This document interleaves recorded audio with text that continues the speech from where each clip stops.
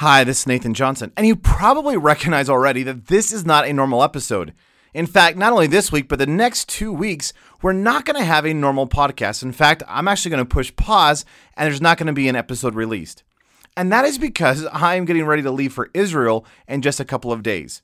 So 33 others and myself are heading off in just a few days to just literally walk the land of Israel and to experience and allow the Word of God to come alive before us.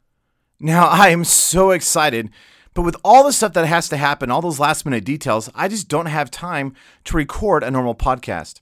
So I decided I'm just going to remove the pressure and not have an episode over these next 3 weeks or this week and the next 2 weeks. So here's what I would encourage you to do. If you've not listened to the early episodes of this podcast, specifically those first 10 to 15 episodes, I would encourage you that over these next 3 weeks where we don't have a normal episode, to go back and listen to those early episodes. They really reveal it's kind of the passion and the beat of my heart, if you will, and my desire to help you build your life around Jesus Christ. So if you're looking for some great content, I would encourage you to do that.